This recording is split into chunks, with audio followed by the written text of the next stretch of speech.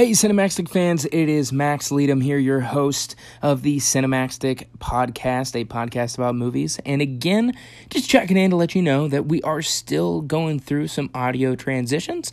So there's going to be some differential in audio quality than what you've been used to. But rest assured, we have some really great things coming in, new equipment, and even a little mini studio that we're going to be shooting in and potentially filming in. There's a little Easter egg for you that we're very excited about. So thank you guys so much for listening and enjoy this week's episode.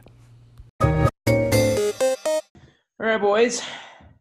How's everyone's week going so far? It's good. It's been busy for me. Yeah. And, been training a lot at work, and then I had a bunch of presentations today, which I think went okay. Good. Yeah, they went all right. Oh, just all right? Yeah, they were okay. Did you like my humor I threw into some of the slides? You know what? Your humor never fails to humor me. Oh. Tanner, how's your week going, buddy? Oh, it's just cruising by. Just cruising on by. Yeah, can't complain. You're. I'm gonna be honest. You're a little loud on your end. Is it? Could you move the mic a little bit further away? I mean, is that better? Oh, that's much better. Am I too quiet? No, that's great. Okay. Well, my week's been good. I'm glad you guys asked. You were just bitching at me about my mic volume. Yeah, I need you to fix that. And Tim, you might want to sit a little closer. Actually, that's perfect right there. Tim's a little quiet. When you were leaning back, the audio was a little off, Tim. There you go.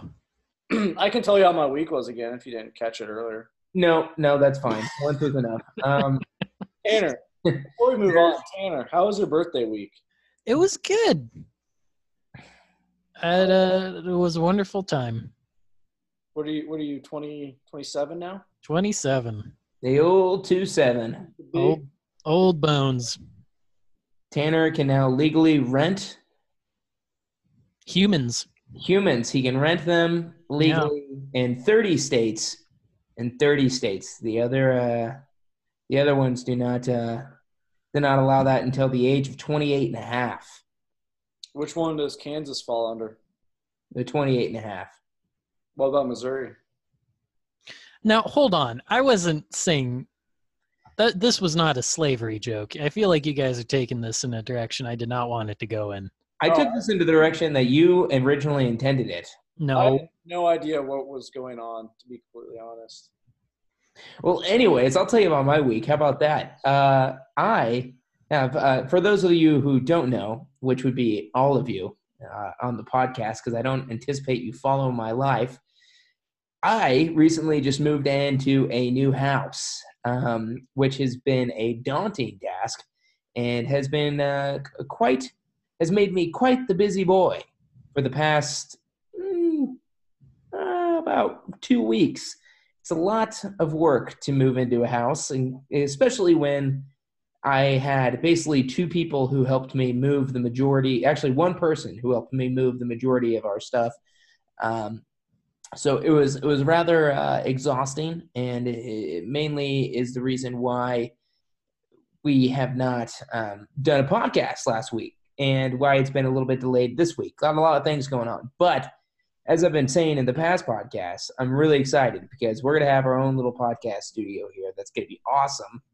It's going to be cool, and it's going to be great for whenever we decide to go to do a little video podcast. And I'm not saying we're going to do every podcast on video, but maybe once a week or something like that. Once a month, we might do something special like that and see where it takes us. It might be a little fun, and we might do a little live streaming of the podcast. And I don't know, might be make up for a good time. So really excited about that. And Jordan should be home before too long. So our podcast audio quality should snap back to normal, with a little bit more time. Not going to be too much longer till you're back to the crisp, sweet sound of the Cinemaxtic podcast that you. I'm just looking forward to getting some more of Tanner's mustache rubbing on the microphone.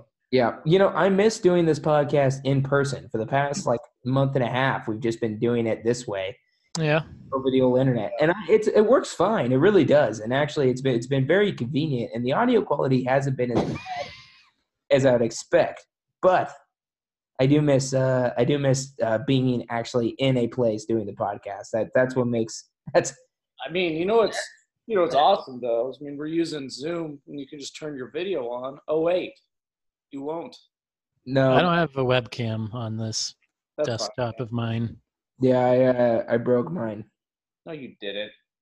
Anyways, guys, we have a jam-packed episode of Cinemax coming up, so we got to get started on this bad boy. So, without further ado, it's time for the Cinemax podcast. In today's episode, we're going to be covering Shia LaBeouf's biopic of sorts, Honey Boy. We're going to review Once Upon a Time in Hollywood.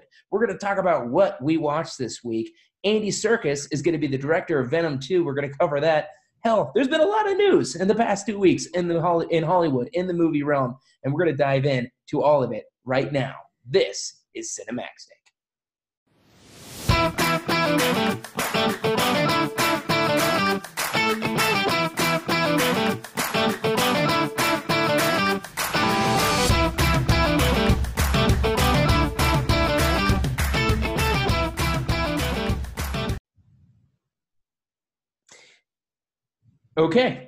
Okay, boys, we are here. We are finally back in the Cinemax podcast. Tim, why are you raising your hand? What are you talking about? Or why are you raising your hand, Tim? My hands are right here. Tanner, why are either of you Okay. As always, I am your host, Max Leadham, at Max Fozzie, the host of this podcast. That is me. That is I. And I am joined with my two cohorts, Tim Reichmuth at Tim Trist. Timmy, how you doing today, buddy? Me. I'm doing pretty well. I just mowed my lawn. I grilled. So I feel quite accomplished for today. I'm ready to relax and talk movies with the boys. What'd you grill? Did you grill turkey burgers again? I did, and I grilled some pork loins as well. Ah, the loin. My favorite part of the pork. The loin. Tanner, what are you up to today, buddy? How you been? Oh, the other co-host. I forgot to introduce him by his handle because he needs to be introduced by Tanner Rush at Danger Rush. Back again for the first podcast in 3 weeks because apparently he's been too busy for us. I don't think I missed. Did I miss one? Oh yeah, I think you missed two. Oh yeah, you did. What No. are we talking about? No. What are we talking about? You missed one. Because I remember I was walking around and I switched between computer and phone audio, and Max got pissed. I don't know. I didn't get pissed. That is such a dramatization. It makes it sound like I was yelling at you. Get it together, otherwise I'm kicking you off the pod. I told you to not to go from your phone audio back to your computer because your phone audio sounded like a garbled, drowning sewer rat. Could have said it nicer. Yeah. Yeah, Tanner, what you been up to, man? How was the last 2 weeks? How do you feel to be back on the pod? Feels good. I've just been hanging out, working. Working for a living. Someone's got to pay the bills. Started a new Witcher 3 playthrough a couple days ago. I've been meaning to play The Witcher 3. Yeah. Well, really just to play the final DLC expansion. I never got around to that. Blood and Wine? Yep.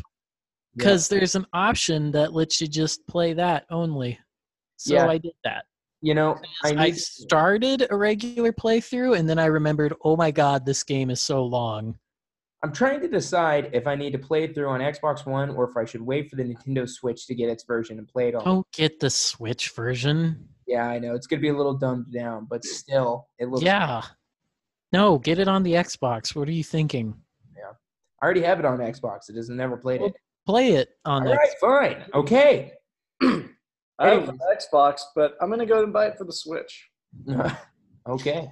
I had my birthday, of course. Yeah. Yeah, what'd you do for your birthday?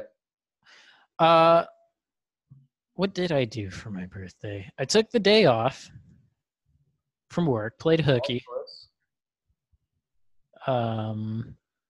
did some painting in the morning. Wait, did you take the day off or did you play hooky? I took the day off to play hooky. I was gonna say, if you actually played hooky, I have your boss on the line right now. I did not play hooky. I properly notified all authorities. I called the cops and I told them I wouldn't be at work that day. And then they gave me a big fine. I painted. Ooh, what'd you paint? A picture. Can't really describe it. Is it abstract? It's bad. You can't really discern what it is. Yeah. Hung out with the girlfriend. We went to Up Down for a little bit. It was Barcade in Kansas City for those for our international listeners. Of which we have plenty. Of which we have so many outside of the Kansas City area. I think we just lost 100 followers after Tanner said he went with his girlfriend. Oh, yeah. I didn't realize you're official. Congratulations. Oh, well, thank you. Thank you. And then we got dinner with my folks. And then I got to bed at a decent hour. You know, I've always hated Up Down. I've just always have hated that place. Yeah, no. It seems like such a great idea. And then you go there and you're like, wow, you know what would make this place way better if there was about, I don't know, 1,000 less people. Exactly. You can't go at normal bar hours. You got to go like on a weekday or early enough in the evening and then go somewhere else before the sun goes down. Every single time I'm in there, it's like, if we can just remove 1,000 and slim it down to a small 2,000. Because way better in here. On a Saturday night, every 18 to 35-year-old in the greater Kansas City area is there at the same time. Yeah. Now, I very rarely have I been in a position where not 18, 21, maybe 18. You have to be 21 to drink. I'll just say this. I've very rarely been in person with someone where I wanted to fight someone like just right there. And one of those times was at Up Down. And this is why. I waited 30 minutes or more to watch this group in front of me play like a whole cup on Mario Kart. They got to play the whole freaking thing. And I waited, and then it was our turn, and we hop on there, and we play one race, and a couple drunk guys behind us are like, our turn, bro. And I'm like, dude, I just played one race. The guys in front of us played one whole cup. I just waited 30 minutes. And then he's like, yeah, our turn. And I'm like, I'm going to fight you. I'm going to fight you right now. And I'm going to lose, but I'm going to fight. I'm going to do it. And, that was like the last time I ever wanted to go back in there because I just it's too many people. Yeah. Whatever their capacity is, they're breaking it every day. They're breaking it every day. Yeah, it's not a very well laid out place in my opinion. The idea is awesome, but it's just way too small, and it's so hard to play games because most of the meaningful games are kind of tucked away in that little area, and it's hard enough to just hang out there on your own because you're bumping into other people's backs, and then other people are just sitting there waiting. And you're bumping into people's sacks. Yeah, backs and sacks. Not the way I want to spend my Friday night. Also, something I want to point out real quick. I'm watching my sister's dog, Bailey, and at any point, Paige is going to get home, and Bailey is going to erupt into a lot of barking and stomping around. So that's just a little warning. At some point, listeners, you're going to get probably a jolt whenever Bailey just starts to act up. But, guys, it was good to catch up with you, but it's time to get down to the nitty-gritty. of this movie podcast to talk some movies. Because that's I thought you were going to get off. He thought I was going to leave. Yeah. Like, all right, boys. Great episode, boys. That was it. Well, that was In fun. today's episode, we covered Tanner's birthday. So yeah, guys, what did we watch this week? I'll tell you, I want to lead this one off because I watched quite a lot. So I'm gonna lead this one off. First and foremost, and really not this week, the last 2 weeks, since that's the last time we did a podcast. I have watched Once Upon a Time in Hollywood. I've watched Inglourious Bastards. I've watched Pulp Fiction. I've watched Long Shot, and I've watched Big Night, which for those of you who don't know, Big Night is it's a food movie starring the ever amazing Stanley Tucci, very young Stanley Tucci, Mark Anthony, Tony Shalhoub, who, if you don't know who Tony Shalhoub is, that is Monk, plays Monk on that TV show, you know, the one with the detective who's a clean freak, that one, anyone? That's that guy. It has Liev Schreiber's in that. And it's got Allison Janney too, a very young Allison Janney. It's a very good movie. Really like that. So I watched all of those this past 2 weeks. Wow. I've done a lot of movie watching. I'm very proud of myself for what I was able to accomplish. We're gonna save Once Upon a Time in Hollywood for our actual review, but just real quick, what I want to talk about with the other four. First time watching Inglourious Bastards. Very good movie. Very good movie. Something I've learned from starting to really dig into Quentin Tarantino's movies is the people you think are going to be the main characters in the movie, like a whole lot, are very rarely actually the main characters in the movie for a whole lot. Like Inglourious Bastards has like 2 scenes with the Inglourious Bastards being the Inglourious Bastards. It's like it's very, very small parts for all of them. And Brad Pitt, he's in it, but he's not in it a ton. He's not in it enough to where you think he's like, how much you think he'd be in it for being the front and center character on the poster for Inglourious Bastards. So they don't have as much screen time as other actors do in other movies, but I think one of Quentin Tarantino's best, skills is maximizing screen time. So whenever there is a character in a scene, he makes the most out of that scene. And you can tell with the detail and the amount of effort he puts into it. So I watched Inglourious Bastards last week as well. And I mean, there's a lot of things that I picked up on that I didn't notice originally. And, you know, it doesn't get old. And I think the amount of time that like Brad Pitt had in it was fantastic.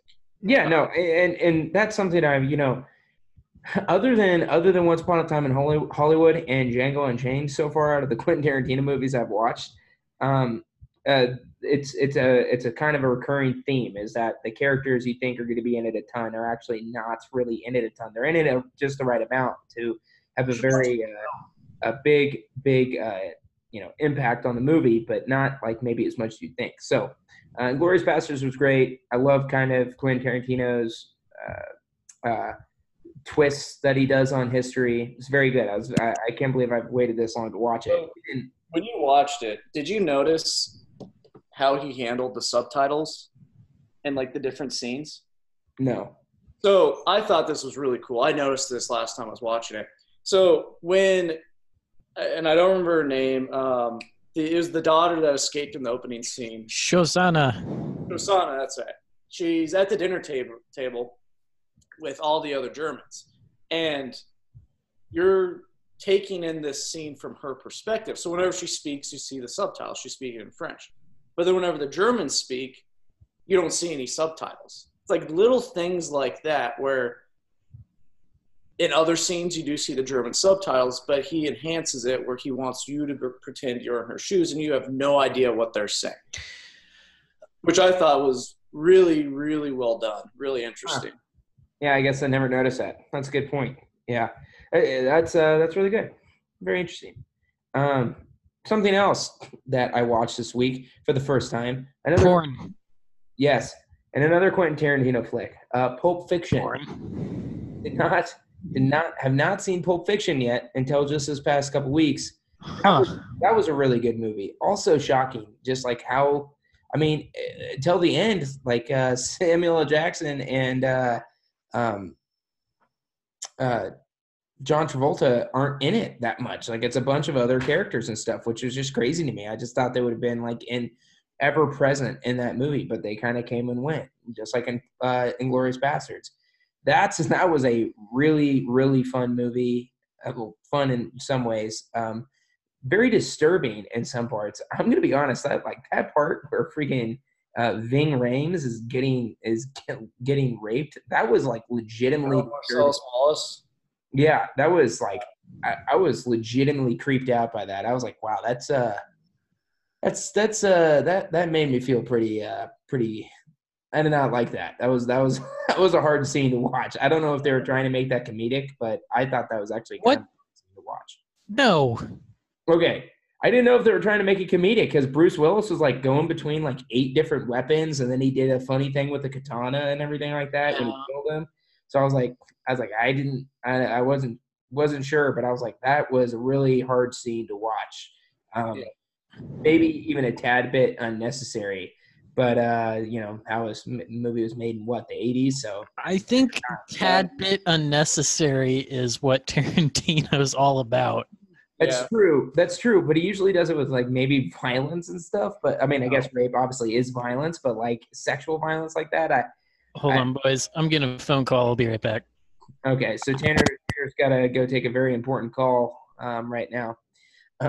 My favorite scene from Pulp Fiction, aside from the dancing scene, is the very beginning with Christopher Walken. Oh, yeah. The watch.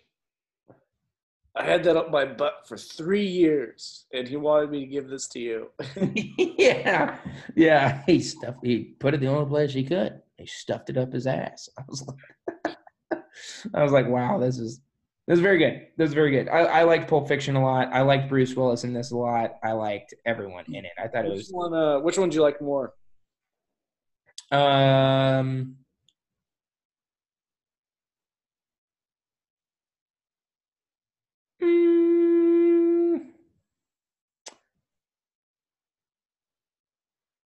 Geez, I don't know. Probably Pulp Fiction. Pulp Fiction. But I gave them both 4 out of 5 stars. I then watched Long Shot, which was the new rom-com with Seth Rogen and Charlize Theron, and it was a serviceable rom-com. It's very it plays out old tropes. It is very much. I mean, if you've seen a rom-com, you could almost guarantee like how the movie's gonna go. But it was one of those kind of feel-good movies. There's some really genuinely funny jokes in it. Very odd coupling of Seth Rogen and Charlize Theron. That was very funny to see them together, just because they're complete opposites. You'd think, but they play off each other well. There's good chemistry there. And yeah, it's a fun little movie. I think it's a great Friday night movie. It's a great date movie. I would recommend you watch it. I don't think you should expect anything spectacular out of it. I think there's this weird trend right now where like rom-coms are becoming these big indie hits for some reason, and even though they're kind of playing on the old tropes that you're used to, like Crazy Rich Asians and Always Be My Maybe and stuff like that, seem to all be getting all this praise, and it just seems like it's your traditional rom-com. But yeah, it was a good movie. Go check it out. I gave that one a 3 out of 5 stars. And finally, last night, like I said, I watched the movie Big Night, starring Stanley Tucci. The movie came out in 1996, and this one is if you love food, I really highly recommend you watch it. It's about a restaurant owner who owns a family restaurant, and his buddy who owns a very expensive restaurant that's doing very well does him a favor and recommends this famous jazz artist goes to his restaurant when he comes into town, goes to the family restaurant when he comes into town to try and boost their sales and to make the restaurant a success. And it's just kind of all about the build up to that quote unquote big night and the food that they served to impress these people. And it was just really fun to watch the cooking scenes and to watch the tasting scenes. And the movie was very full of life, and it just kind of made you feel nice and warm inside for anyone who's been, everyone has had that moment, when you're around family and friends and good food and drink is flowing and you're just having a great time. And Big Night, I feel like, encapsulates that, while it also provides a really good amount of drama. Stanley Tucci is great in this. There is really good drama to be had in this movie. It isn't just a really good feel-good movie. It's genuinely a character study of these two restaurateurs, and restaurateurs, I suppose. And I thought Stanley Tucci in particular was standout in this. He's very, very good. I highly recommend you go check this out. It's just it's a classic movie.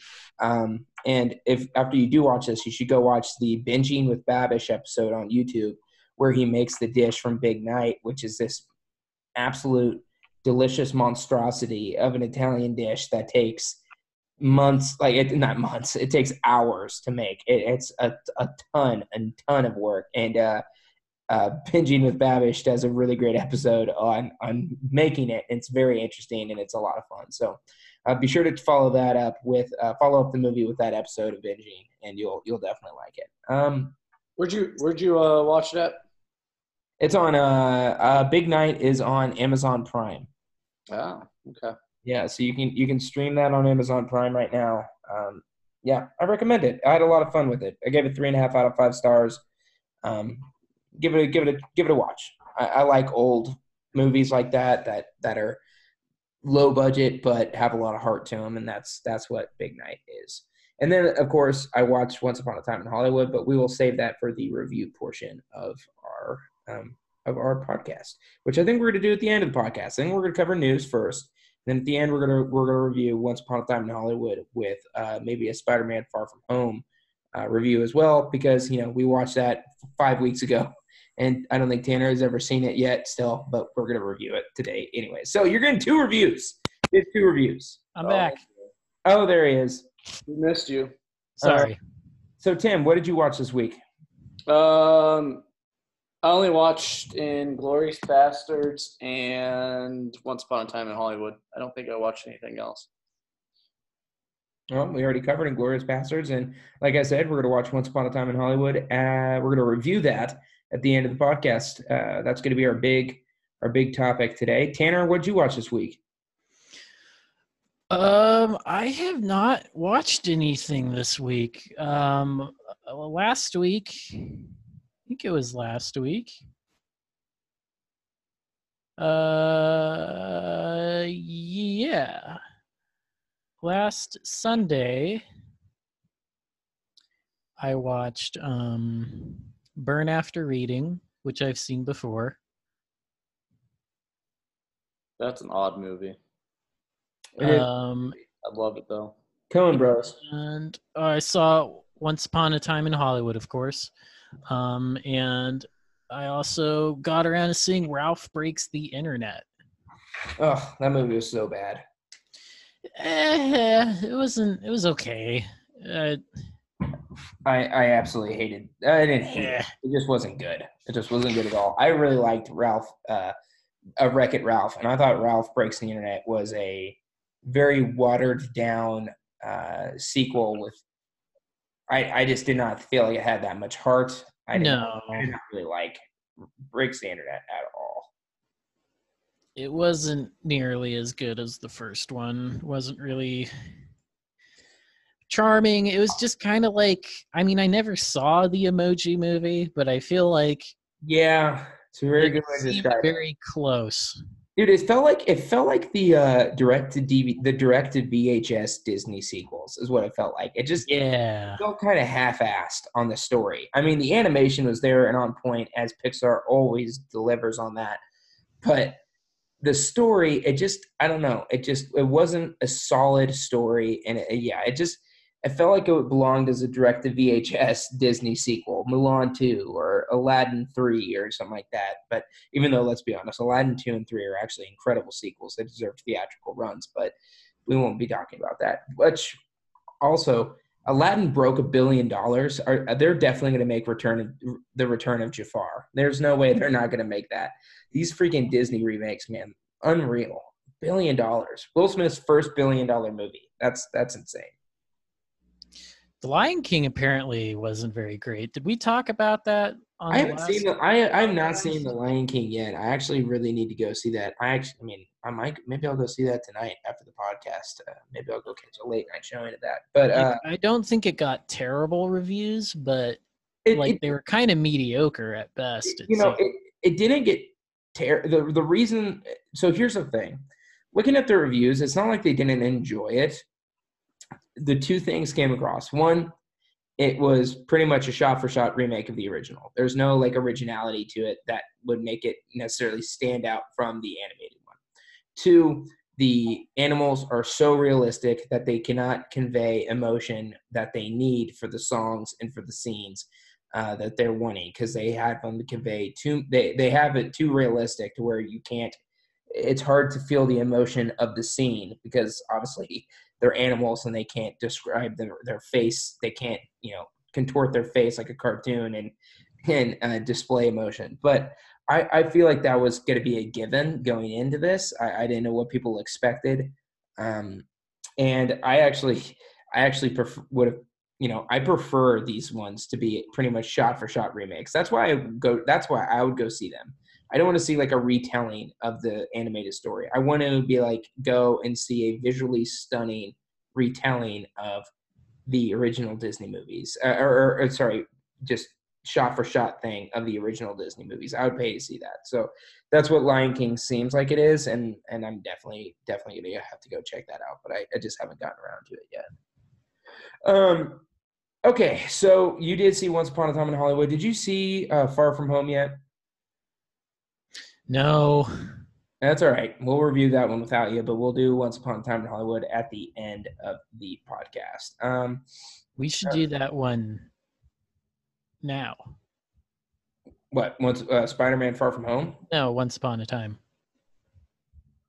Well, I thought we would, but we don't have a big topic of the night tonight, so I thought we might do the save that for the end. Well, I'm just saying I might have to dip out early, so.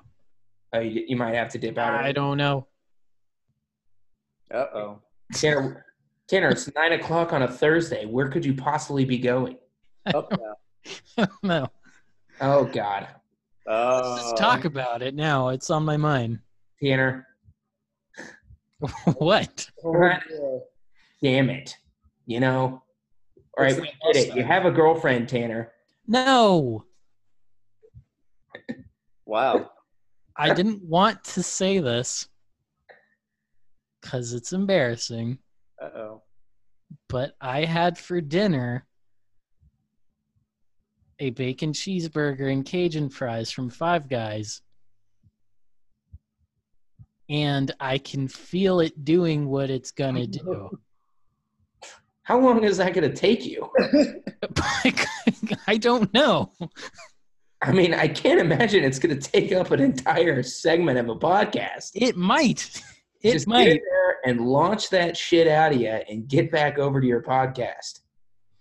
I cannot promise anything.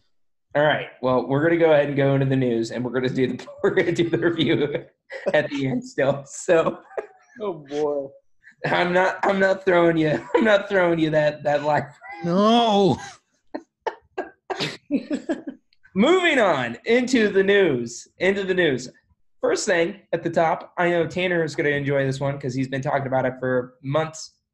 The Lighthouse trailer. Robert Pattinson. Oh, fuck yes. Robert Pattinson and William Dafoe. Slipped my mind. Yes. Yeah. Willem Dafoe in The Lighthouse, a black and white thriller / horror shot and directed by the man who directed The Vivitch. So you're going to be in for a little bit of a wild ride, a little bit of a... Robert Eggers. Robert Eggers are a little bit of a wild ride, a little bit of a mind fuck. But man, am I excited for this. This trailer looks like it was for a movie in the 1930s. It looks awesome. The effects look practical. The acting looks incredible. Willem Dafoe is literally transformative in this. I cannot wait to see this thing. This looks like an absolute amazing movie. I cannot wait for this to drop. Tanner, what were your thoughts on the Lighthouse trailer? I'm so excited. It looks like everything I could want. Dude. For a follow-up from The Witch. Not that like it's related in any way, but it just looks so good to me. I love the black and white. That's super moody. Did I call it the Vivitch? Yeah. So my dad, he tells me he watched this movie and he goes, yeah, I watched this movie the other day, The Vivitch. Have you heard of it? And I go, The Vivitch? And I was like, he goes, yeah, The Vivitch. And I'm like, what are you talking about? And he goes, I don't know, it's some horror movie, some weird like horror movie called The Vivitch. And I'm like, do you mean The Witch? And I show him the poster, and he realizes that it's actually supposed to spell The Witch, not The Vivitch. But ever since he said that, it's stuck in my head that movie is called The Vivitch now forever and for eternity in my head. Anyways, continue. And it just looks crazy. Like just two actors going 100% in this kind of gothic maritime looking story. I have no idea what it's about other than probably these two guys going crazy. Yeah. It looks like there's like maybe a mermaid in it. Yeah, it looks like there's a squid in there. Yeah, there's a shot of Robert Pattinson. Looks like he's wailing on someone, maybe Willem Dafoe's character. And there's tentacles in the background. Yep. What the hell was that? I think Tanner just got a call. Tanner? that or he got abducted. Tanner. Tanner. That or Five Guys came early. Oh my God. That's what happened.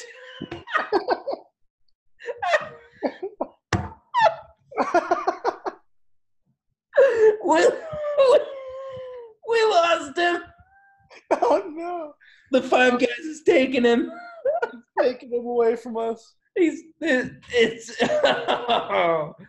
Oh man, that is hilarious. Oh my God! All right, what'd you think of the Lighthouse trailer, Tim? I thought the trailer looked pretty good. I wasn't a huge fan of The Witch solely because I got super creeped out and I couldn't finish it. So it'll be interesting. This one doesn't look like it's going to be near as scary. Yeah, it looks like a great popcorn flick. You know, you just hunker down in the theater, you get some popcorn, you get your soda, and you just enjoy the atmosphere that this movie is going to build in the theater. That is what I'm super excited for. The atmosphere, Tim. Yeah, no, and I agree. The movie looks really old, and I like how they shot it in all black and white. And it's just going to be is it just going to be those two? Is there anyone else cast to be in the movie? I think there's other characters, but the movie is pretty much going to be Robert and Willem, I believe. It's really not going to be much of anyone else. If anything, maybe characters who have no lines. Let me see. I could probably look this up. The Lighthouse. Yeah, but I mean, I'm excited because Willem Dafoe. I mean, he's a great actor, and there's Pattinson. there's three actors in the whole movie. It is Willem Dafoe, Robert Pattinson, and this girl named Valeria Karaman who plays a mermaid. Yes, it's going to be Willem and Robert, and just going at it, being great actors and and just feeding off one another, and it's going to be awesome. Yeah, I'm excited for it. I think it looks really good. I'm definitely going to check it out. Yep. Another thing in horror movie news, It Chapter 2 is going to be 3 hours long, Tim. 2 hours and 45 minutes. That is the most insane runtime for a horror movie I have ever heard, and I cannot wait. I loved it, Chapter 1, so much. Such a great movie. So much fun. It was just, it's a horror movie, but man, was it fun to watch that. I loved the kid actors in it. I loved Bill Skarsgård's Pennywise. Fantastic movie. Again, very atmospheric. The town of Derry is just this creepy, dense, dark place where all this stuff happens, and I just loved it.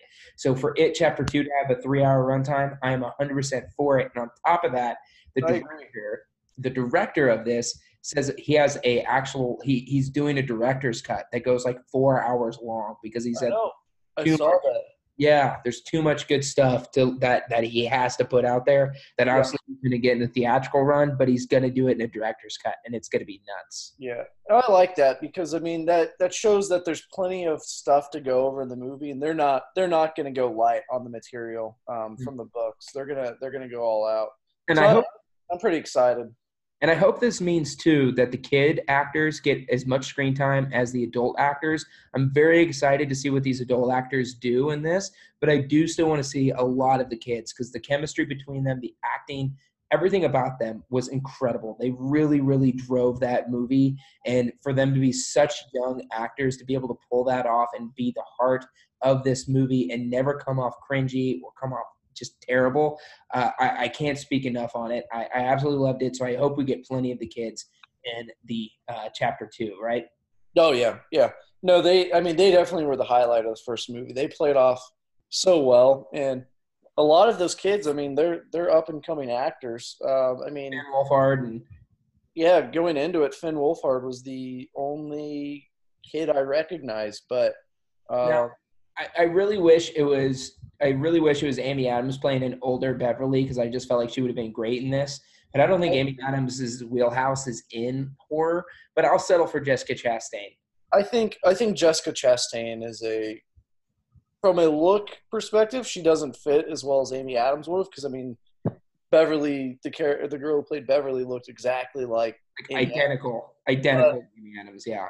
But I think Jessica Chastain is a much better fit acting-wise because she's for this type of movie. Serious tone, like very, very serious, and she's going to be able to fit in perfectly. And I think they did a good job casting her. Yeah.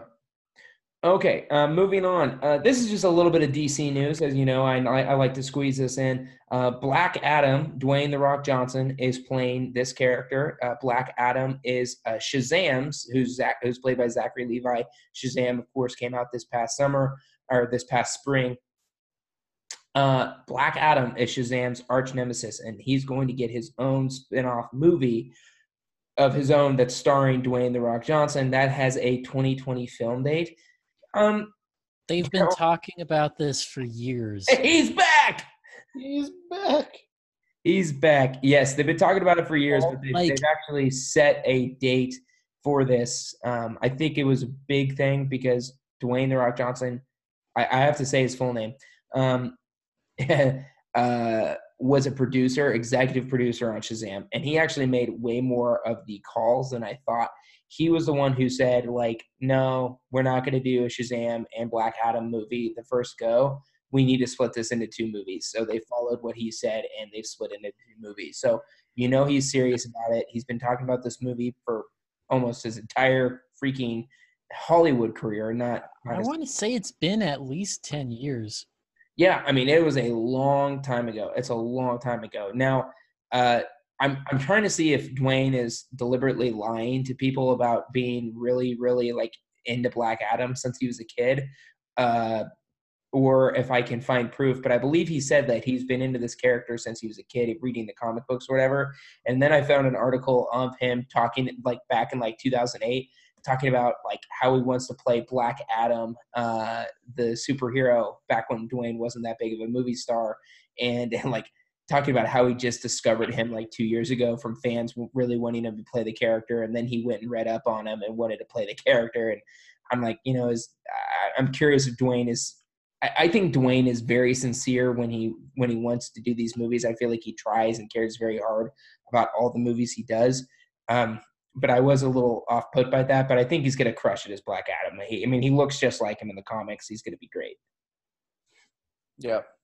But yeah, it's a long ways away. I mean, it's filming in 2020, so we'll probably see it in 2022 or 2021 if it pushes it. I mean, damn, Jumanji filmed in the spring, and that's going to be out in Christmas, so who knows? Moving on. Tanner, talking about The Lion King earlier. The Lion King crossed $1 billion last week. Within a week and a half in theaters, 2 weeks in theaters, crossed $1 billion and is still going. I know there's a lot of people out there like me who haven't even got a chance to see it yet, so I feel like this thing's going to have legs like crazy. That is insane to me, and I can't wait to go see it. I love Jon Favreau's work. I think he put a lot of care and pride into this. Something I was really shocked to find out, though, the Lion King movie is 100% CGI. The environments and, of course, the animals, all CGI. There's only one shot in the movie that is not CGI, and it's the beginning sunrise shot that Jon Favreau shot himself. But everything else, everything is 100% CGI, which I was pretty stunned to find out. I thought they were going to use as much real locations as they can and build the CGI characters into it. But it's very impressive that I did not know that until just reading an article, because from watching the trailers, I would have told you that those are just CGI animals in a actual landscape. So it's pretty crazy what they can do, and I'm excited to see it. But yeah, it breaks $1 billion and Disney makes more money. Is there any other comment that we need on that? Nope, still need to see it. Yeah, yep, big time. Moving on to a little more. I'm surprised when you were talking about DC, you skipped the news about the Batman, or the rumors at least. What's the rumor about the Batman? That John David Washington may be playing Two-Face in the upcoming movie. Oh yeah, I would really like that. I think he'd be great. So apparently Jamie Foxx is up for a role in that. I was actually kind of hoping Jamie Foxx would get that role. I think he'd be perfect as Harvey Dent in that movie. I just feel like Jamie has this way of being super suave and casual, but also has a menacing aspect to him. So I was kind of hoping that would be the case. But John David Washington is a tremendous actor, so I'm sure he would be a great Harvey Dent. Also, that dude from I, Tonya, who the fat dude from I, Tonya. Bring your own phone. Well, the fuck was that? Whoops, my bad. Tim, Paul Walter Hauser really, really, really wants to play the Penguin. And he actually put out this audition tape on his Instagram, and I watched it.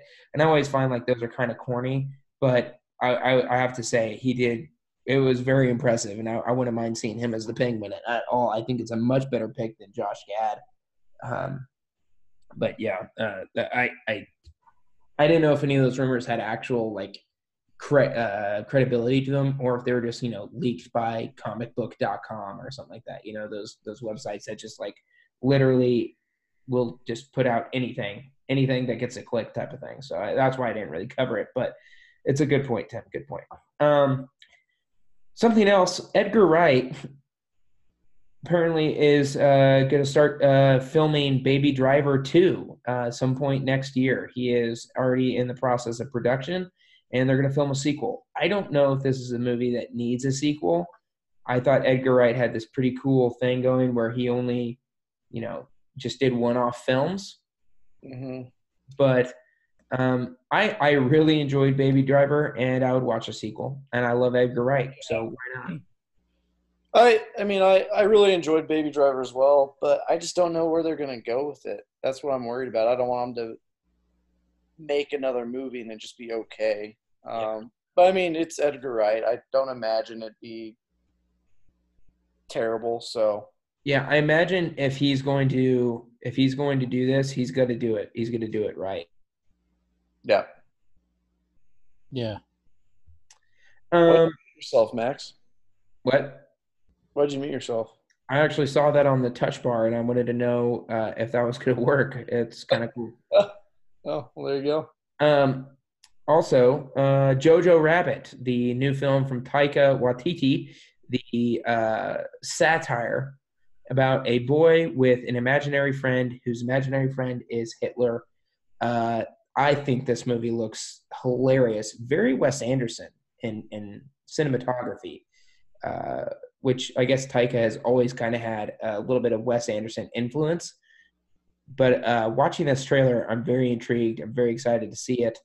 Um, and I really like anything that kind of has a Wes Anderson vibe to it, so I'm excited about that. But more importantly, it just looks like an original idea, a very original idea, and that's what's the most exciting thing about it. I love when directors who are super creative and super talented go out of their way to make something that's super like risky like this, and something that might not be picked up by a studio, but makes it anyways and somehow gets it made. And now we get the movie Jojo Rabbit. Have you guys watched the trailer for this? Are you excited? Yeah. It looks funny. And one thing that struck me about the trailer is like it does not give away the plot.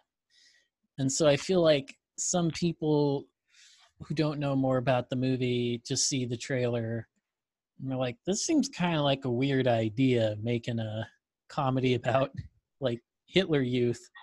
Yeah.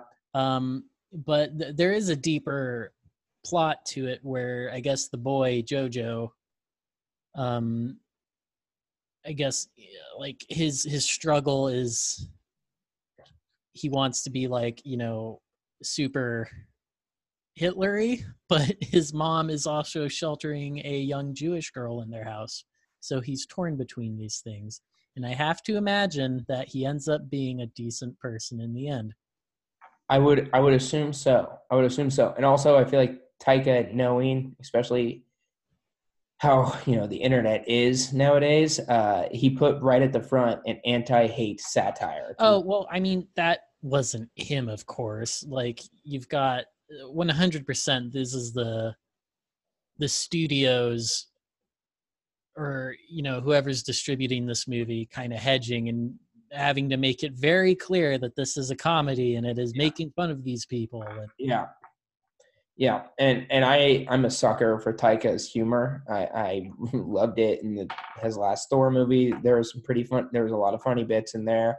I love What We Do in the Shadows. I love The Hunt for Wilder People. All of them, all of his stuff has been great, and I'm very excited to check this movie out whenever it comes by.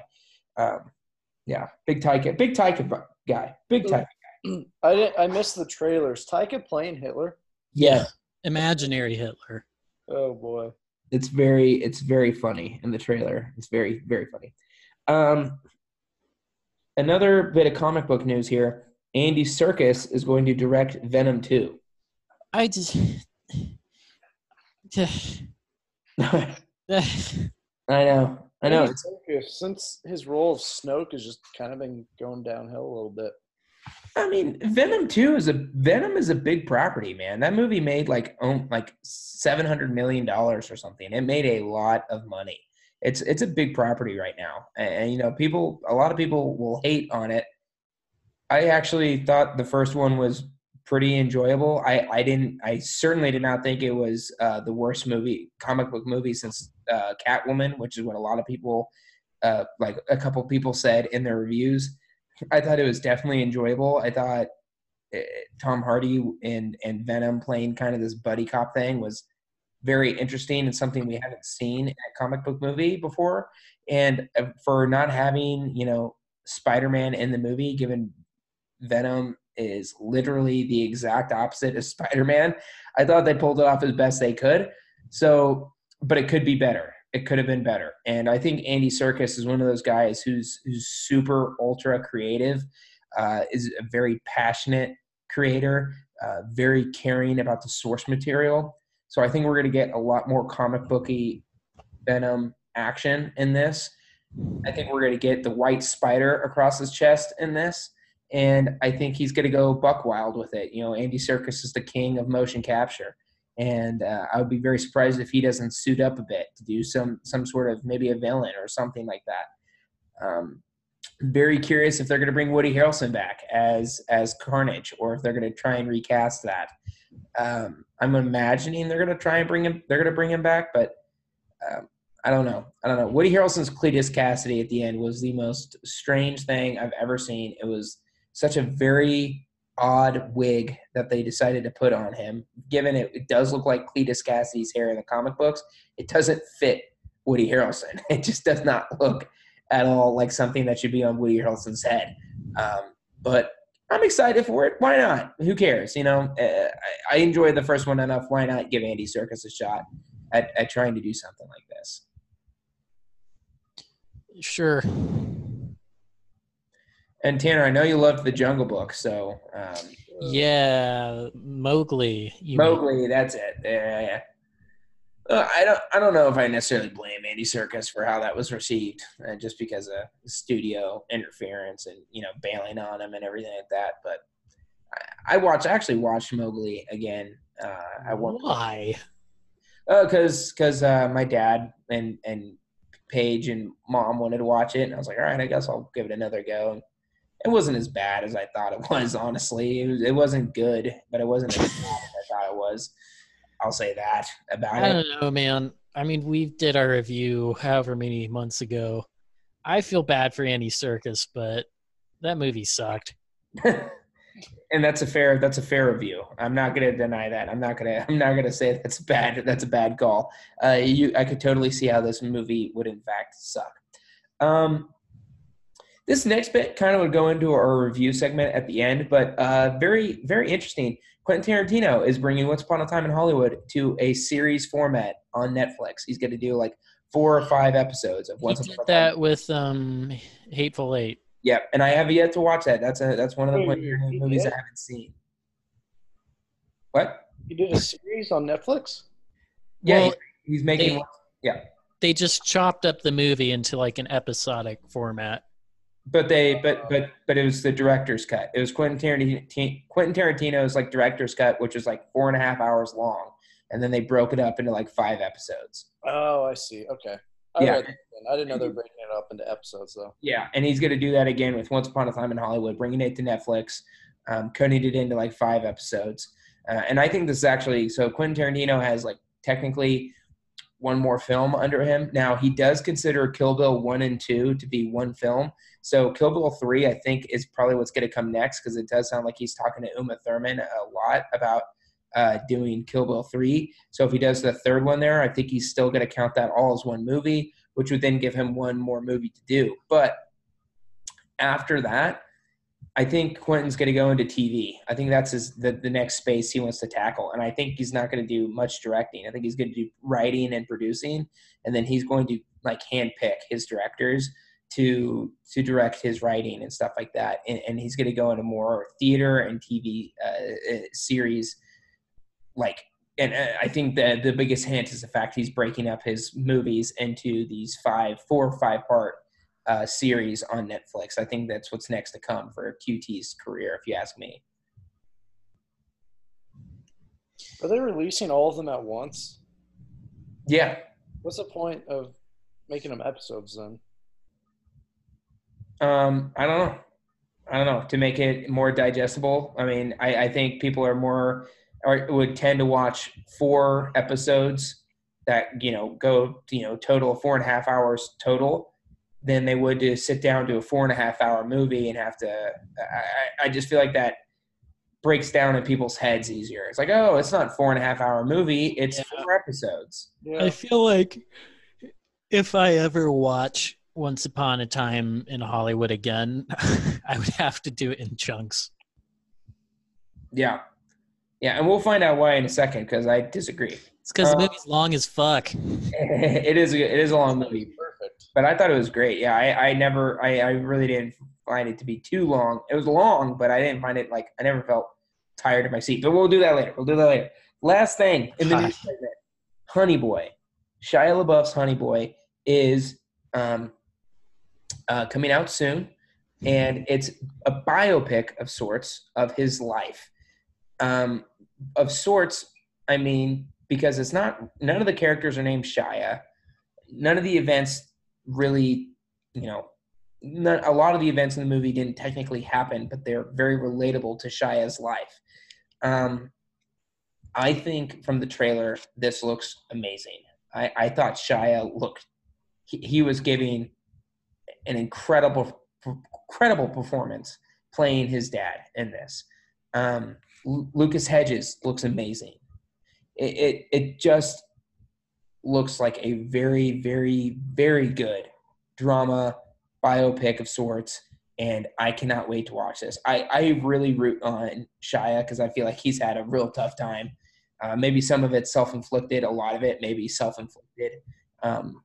But I'm very, very excited to see Honey Boy and to see this piece of work, which was written by Shia LaBeouf, and it obviously was very good and was picked up by a Hollywood studio. Did you guys check this trailer out? Yeah, I saw it earlier. It looks good. Yeah. And because I remembered that there was news a long time ago that like Shia would be playing his own dad in a movie, and I did not make the connection immediately that that's what this was. Yeah. I don't know how I didn't put that together, but no, it looks very drama movie, super drama movie. Super drama movie. And much awards. Super drama, much award. I think Shia is going to be up for Best Actor in this, probably Best Supporting. But yeah, it's got what's his face, Lucas Hedges. Yeah, and Lucas Hedges, man, he's just the darling of indie movies nowadays, isn't he? Yeah, him and fucking surprised Timothy Chalamet. Timothy Chode. No, I read an article this very day that said that his name is actually pronounced Timothée, not Timothy.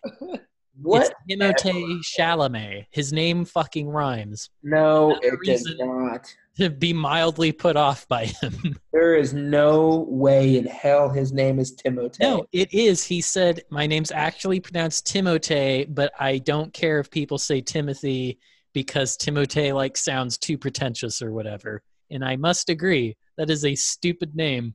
That's a dumb name. Let's have his parents. Chalamet. Let's have his parents on the podcast and talk about how dumb they are right to their ears. Oh my. Stupid ass name. This is probably a bad time to say that I want to start going by the name Timothée.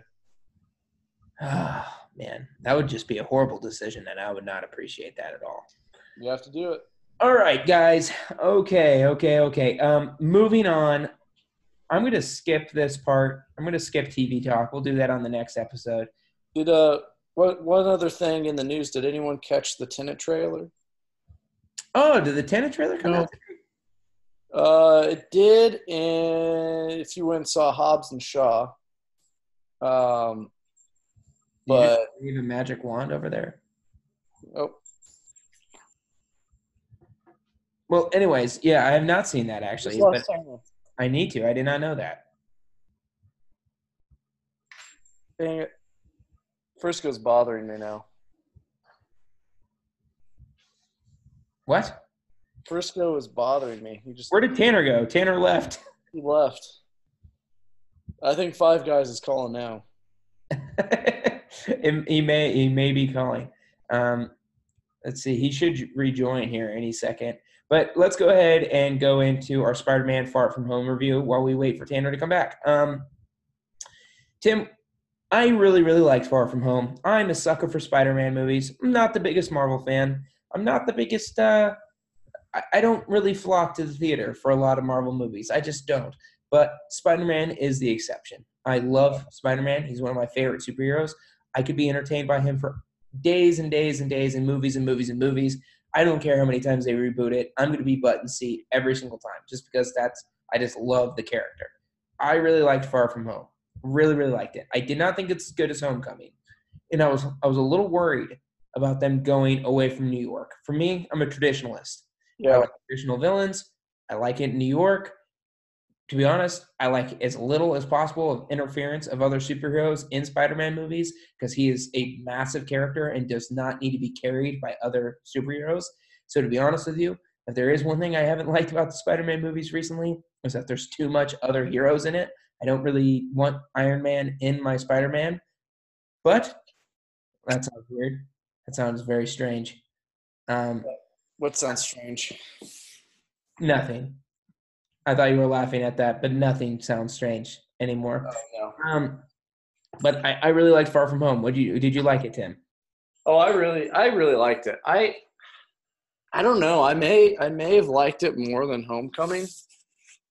I don't know. I'd have to watch both of them again. But no, Far From Home, they did a really good job. I really liked Jake Gyllenhaal and how he portrayed Mysterio and how they portrayed the character overall. Because Mysterio's, I mean, he's not a really sought after villain when it comes to the cinematic movies, and so it was interesting seeing him come to screen and just some of the scenes that they actually had him in. I mean, like I've looked at some of the comics that he's been involved in, and it reminded me of that. I thought they did a fantastic job incorporating that into a live action movie. Mysterio is a very niche villain in the Spider-Man universe, but people who are Spider-Man fans know exactly who he is. He's kind of like I would compare him to like Clayface in the Batman universe. Clayface isn't necessarily a household name, but true Batman fans love that villain. That's kind of what Mysterio is like. To be honest with you, though, I did not. I love Jake Gyllenhaal. I did feel like Mysterio was a little half-baked. I thought they could have done a little bit better driving home the reason as to why he is doing what he's doing. I just felt like his character progression in the movie was a little rushed. I think we could have used a few more scenes as to why he's pissed off at Tony Stark and why he is wanting to do what he's doing with Tony's technology. The Tanner just texted, and the reason why he left this is the reason why we suspected. But that was the one. I loved the bits where Mysterio was in it because the CGI was incredible, and it was straight out of a comic book movie. His design. But I did feel like it was a little half baked. That was one of my gripes in the movie. But really going back to the overall visual elements, it was straight out of a cartoon. It was straight out of a comic book. The bits where Mysterio has him in that like realm where he can't tell where he is, absolutely incredible. Just incredible. I could watch that over and over again. It was so cool, man. It just looked like it was out of a comic book or cartoon. It really did. It reminded me of 90s. It reminded me of the 1990s Spider-Man TV show. I was like, this is incredible. Honestly, I mean, that scene is one of my favorite scenes in a Marvel movie in quite some time because they did such a good job with it. Yeah, it was really, really well done. I also thought the humor in this was really welcomed. I think Spider-Man needs to have humor in it. I thought a lot of this was very funny. There was a lot of really, really funny bits in there. And I mean, you gotta see some romance. I mean, Ned found love. Yep. Then he lost it, but he still found it. And I thought MJ was really good. I liked Peter and MJ's relationship there. It was kind of I don't know. It's a different take on MJ. What what Zendaya is doing. But I've enjoyed it so far. And when we get that scene of them together again back in New York and he's swinging around the big city, that's a Spider-Man I've been waiting for. And I really cannot wait for Spider-Man 3. And I really, really, really hope Spider-Man 3 is just a Spider-Man movie. That was another gripe I had in Far From Home. I'm just tired of all these other Marvel characters in his movies. You wouldn't want a Spider-Man and Deadpool movie?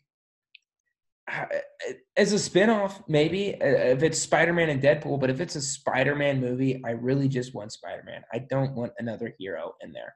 Spider-Man and his villains are reason enough to go watch a movie, and it's a big enough universe in New York itself because of Spider-Man that Spider-Man can have his own cinematic universe easy because of how incredible his villains are and how incredible of a superhero he is.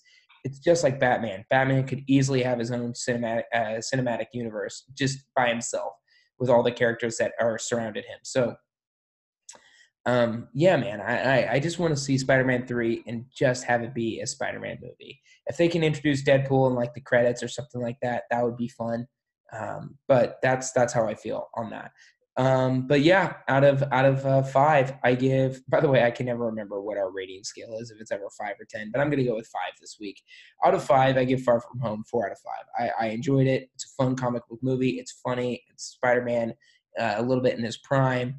In a different atmosphere, in a different place that you would typically see Spider-Man. So very much enjoyed it. 4 out of 5. I give it a 5 out of 5. No, I'm just kidding. I've given it a 4 out of 5 as well. Yeah. Yep. Very good. Very good. Moving on to our big review of the day, and that is Quentin Tarantino's Once Upon a Time in Hollywood, starring Brad Pitt. The one I've been waiting forever to talk about. Yes. Brad Pitt, Leonardo DiCaprio, Margot Robbie. The list goes on and on for the people who starred in this big movie, and one of my favorites of the year, if not my favorite of the year, and I just absolutely loved it. It was very long, like Tanner said, but I did not ever feel like it was – I never ever felt like it felt like one of those long movies where, like, I just want to get the hell out of here. It's been right. It didn't feel like it dragged. Every single scene was very, very good. And I agree. They didn't feel like it dragged at all. And it's just kind of Quentin Tarantino's thing where he'll have, these individual scenes that are separate, but they all play together overall really well. It didn't feel like it drug on just because there's so much going on in each individual scene. Yeah. And the humor in this was really, really good. There was a lot of just laugh out loud moments. This actually, like, honestly, I would say is a comedy more than anything else. And maybe you could say that a lot of his movies are comedies, but this one I just felt like was a comedy. I thought it was hilarious. There were so many funny bits in this that had you just, turned over laughing. It was so good. Yeah. Oh, yeah. Yeah. I mean, there's a few scenes that come to mind immediately, like when Brad Pitt's just standing on the roof. Yeah. Reminiscing about beating up Bruce Lee in a parking lot. Oh man, so good. And the guy who played Bruce Lee in that was like spot on impression. Like it literally looked like Bruce Lee. You would not, if you didn't know Bruce Lee was dead, then you would have no way to know that's not Bruce Lee. He did such a great job. Bruce Lee's dead. He is. He did die.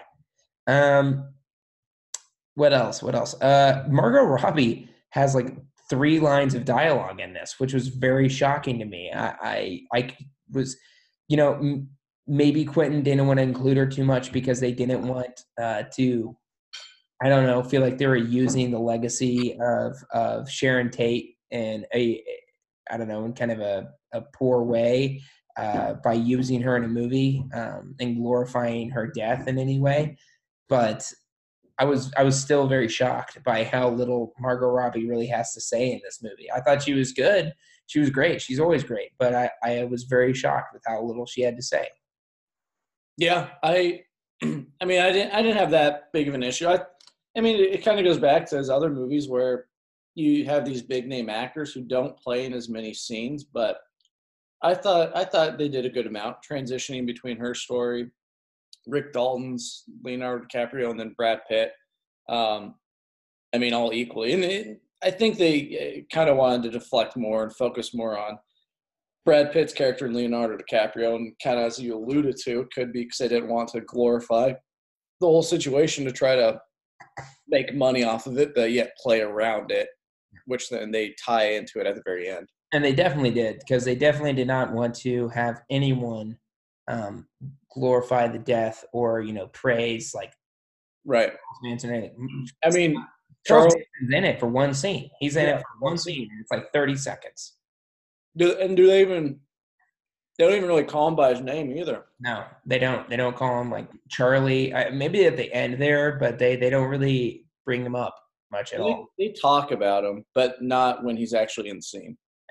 Yeah. And another thing too, I absolutely loved the atmosphere in this movie. I'm a sucker for atmospheric movies, as people who listen to this podcast know.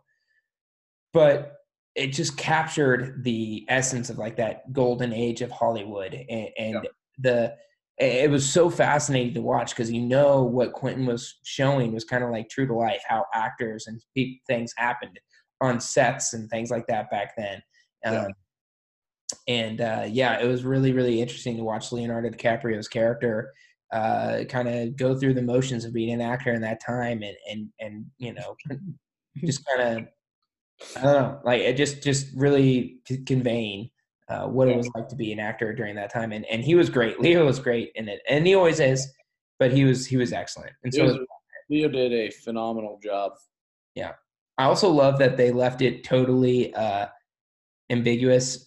I guess if Brad Pitt's character actually killed his wife, they just like they in the movie they accuse him of killing his wife.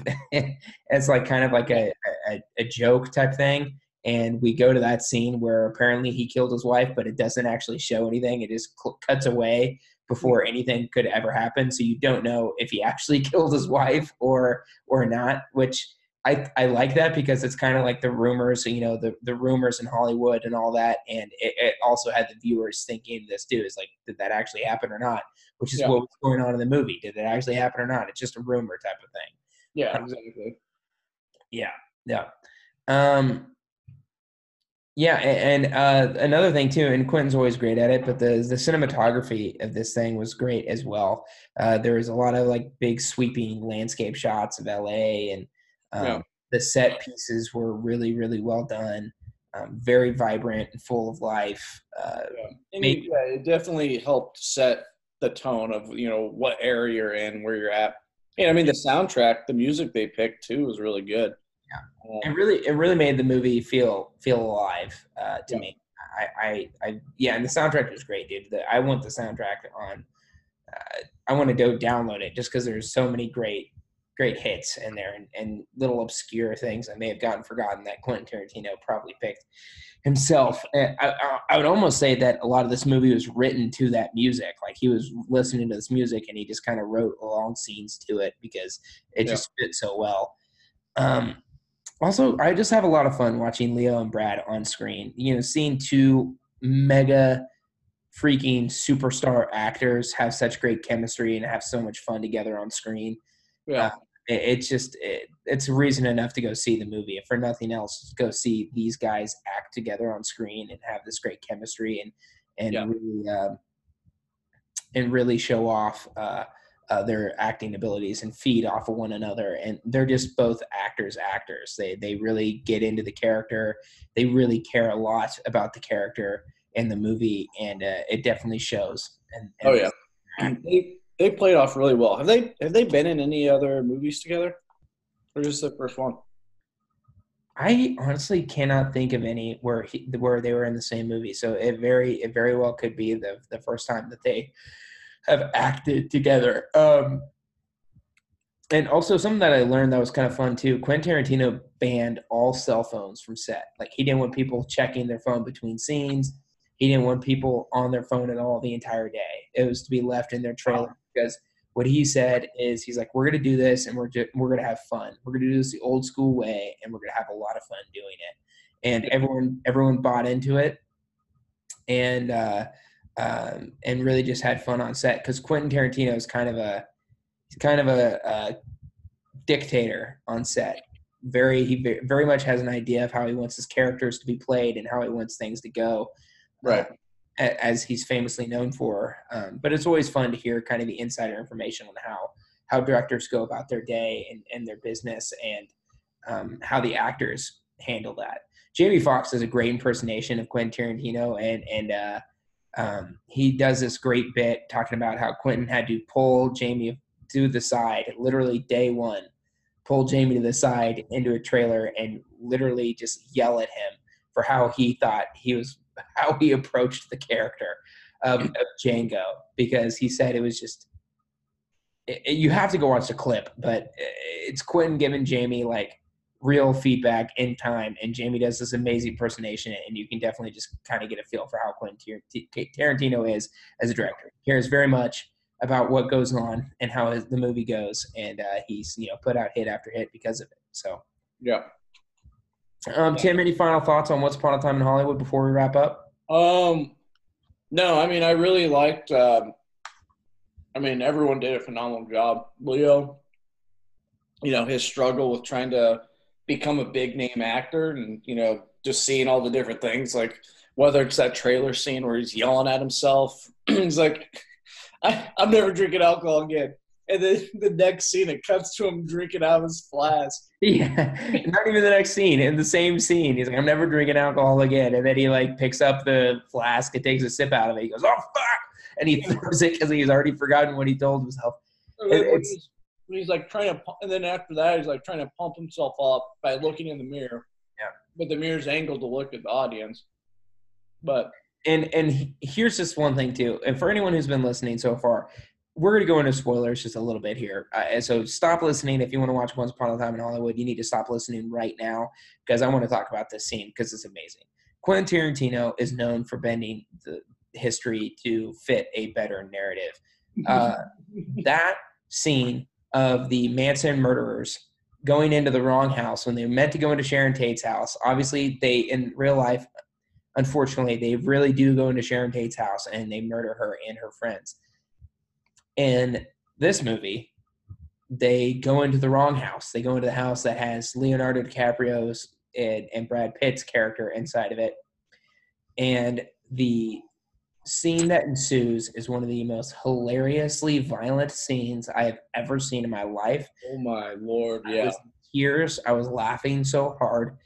Absolutely incredible. And Quentin basically did what everyone wanted to do to those guys who did that to Sharon Tate. He did it on film, and he held back nothing. And It was amazing. It was absolutely amazing. Dude, when he breaks out that flamethrower, which you completely forgot about. He gets up out of the pool, and you just see him kind of scurrying away, trying to run.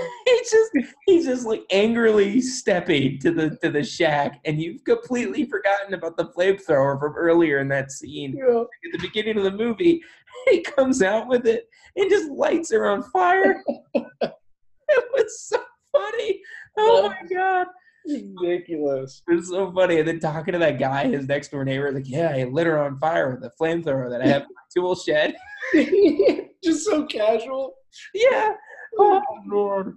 Oh, man. And Brad Pitt's his dog and him throwing that can of dog food at that girl's head. And oh, God. Oh, my gosh, dude. And then him grabbing the other girl and just, bashing her all around. Yep. Oh, my goodness, man. It was – Quentin held back nothing. And that's what I like about it. That's what I like about him, too, is he doesn't hold anything back. Yeah, and he didn't want to – and, again, he's like, I'm not going to glorify Sharon Tate getting murdered. I'm not going to do that. I'm going to absolutely dismantle these guys on screen and what everyone in America wanted to happen to these guys. I'm going to do it to them on screen, and we're going to enjoy it. And it was great, and we all enjoyed it. It was awesome. Oh, yeah. Yeah. Oh, by the way, that scene, and because I've just started watching more Quentin Tarantino movies lately, that the Red Apple cigarettes thing that that Leo's character did, that's a brand of cigarettes that's in every Quentin Tarantino movie. I just realized. Oh, is it really? Yeah. Yep. It's in Pulp Fiction. It's in Inglourious Bastards, I believe. I'm sure it is because I noticed it in Pulp Fiction, so I'm sure it's in Inglourious Bastards. I'm sure it's in other ones as well. So, but yeah, it was kind of interesting little tidbit. Gonna have to keep an eye out for that. But yeah, right. Yeah. Well, Once Upon a Time in Hollywood. I'm gonna give it a 4.5 out of 5 stars. I absolutely loved it. My favorite movie of the year so far. Gonna be a Blu-ray purchase for me for sure. Infinitely rewatchable. Can't wait for the Netflix version of it, and it's awesome. Very cool. I gave it a 5 out of 5 from my end. I really enjoyed it. I love every Quentin Tarantino movie. Honestly, I might bump it up to a 5 out of 5. I really did enjoy this thing, man. Yeah, I mean it's so good. Yeah, they did a fantastic job. All the actors, the story, and Tanner kind of alluded to it earlier. I don't think it's too long. We talked about that, but I felt Yeah. like it was the perfect length. I really enjoyed it. Yeah. I'm excited to see the director's cut version to see what all they have left in there. Yeah, I'm sure there's going to be like at least an hour worth of stuff, and I'm very excited about that too, for sure. All right, well, for myself and for Tim and Tanner, I am your host as always, Max Lita, Max Fozzie. You can find me there on Instagram, Twitter, and Letterboxd to see all of our movie reviews early and all of our ratings early. You can always check us out, follow us there.